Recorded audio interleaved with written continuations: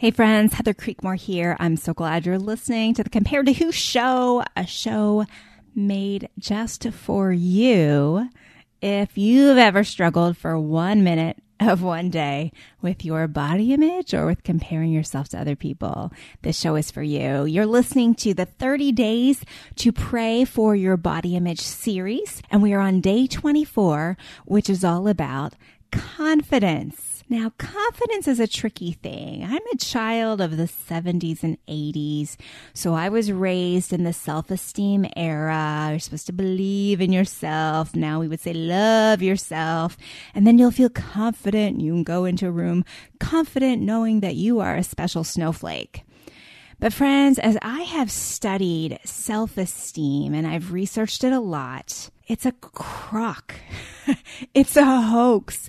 More and more psychologists are coming out and saying that all of this self-esteem training that we went through in the 70s and 80s, all this self-esteem language has actually created a culture of narcissists. And it hasn't actually helped us be free from those anxieties of what do people think of us? Do people approve of me? Do people like me? In fact, we have more anxiety than ever before in our country and more depression too. Being full of me is not actually a good thing. And so where do we get our confidence from? Friends, we don't get our confidence from feeling good about ourselves. Now, let me be clear.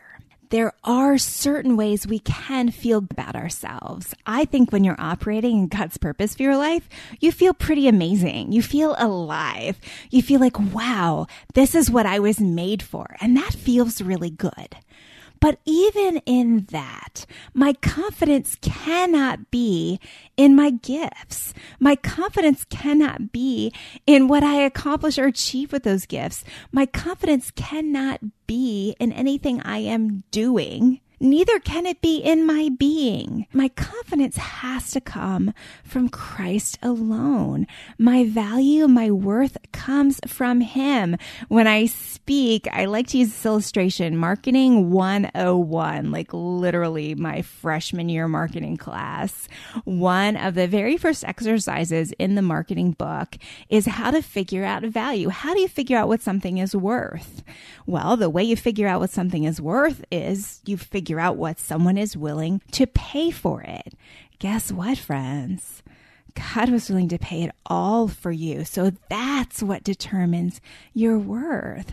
And I think so much of the advice in our culture, the advice you see on television, on the internet, is find something you like about yourself, or find a reason to love you, or even like the deflect. Like if you don't like this part of your body, focus on the part of the body that you do like and just take confidence in that. But friends, what happens if, let's say, for example, now this could be a real example, my example.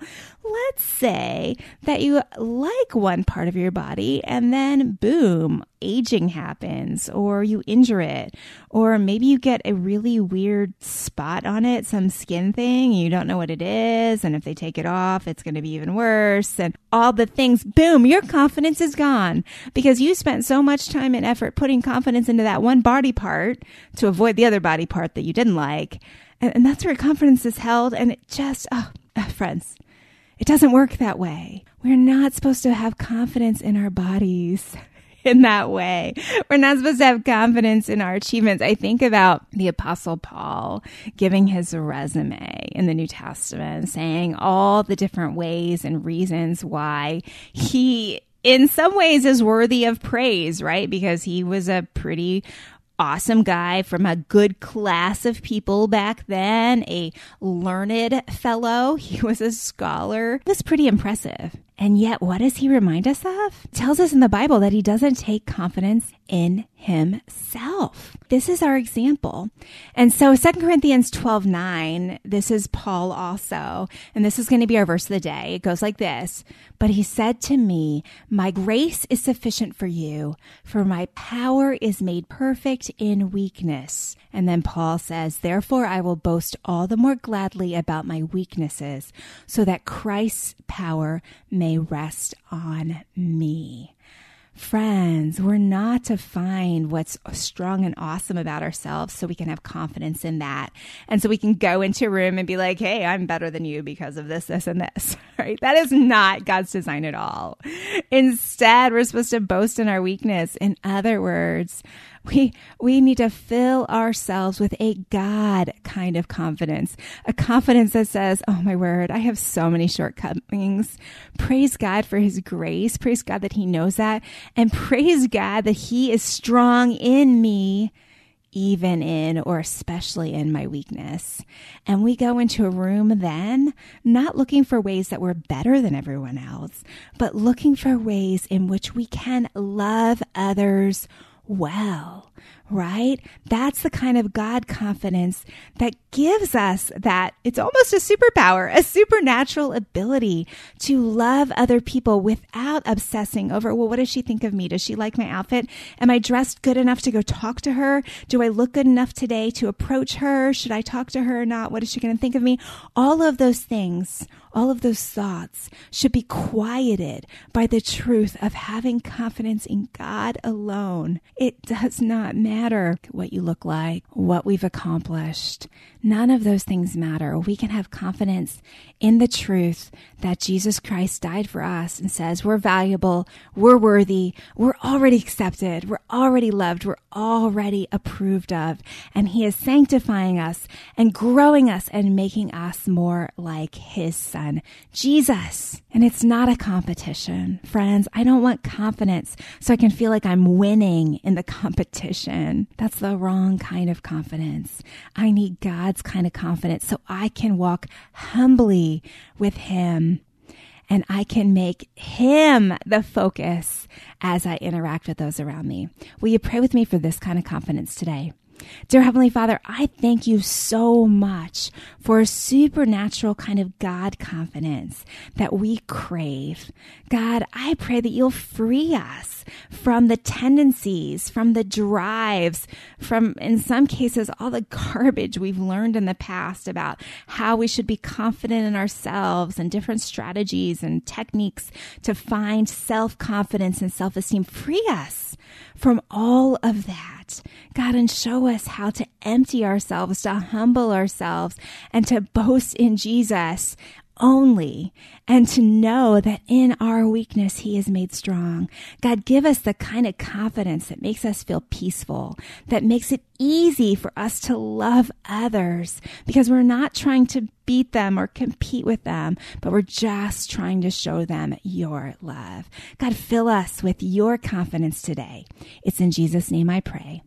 Amen. Well, that's all for today's show. Don't forget Refocus 21. Enrollment is open now. Hey, if you haven't read Burden of Better yet, this is the time. Go snag a copy you can actually download 2 free chapters if you want to start reading and see if you like what you're getting. But you can snag a copy on Amazon or christianbook.com. Go to my website if you want to read more, find out about it, or just snag those 2 copies. And I will catch you in day 25. That's all for today. Bye-bye.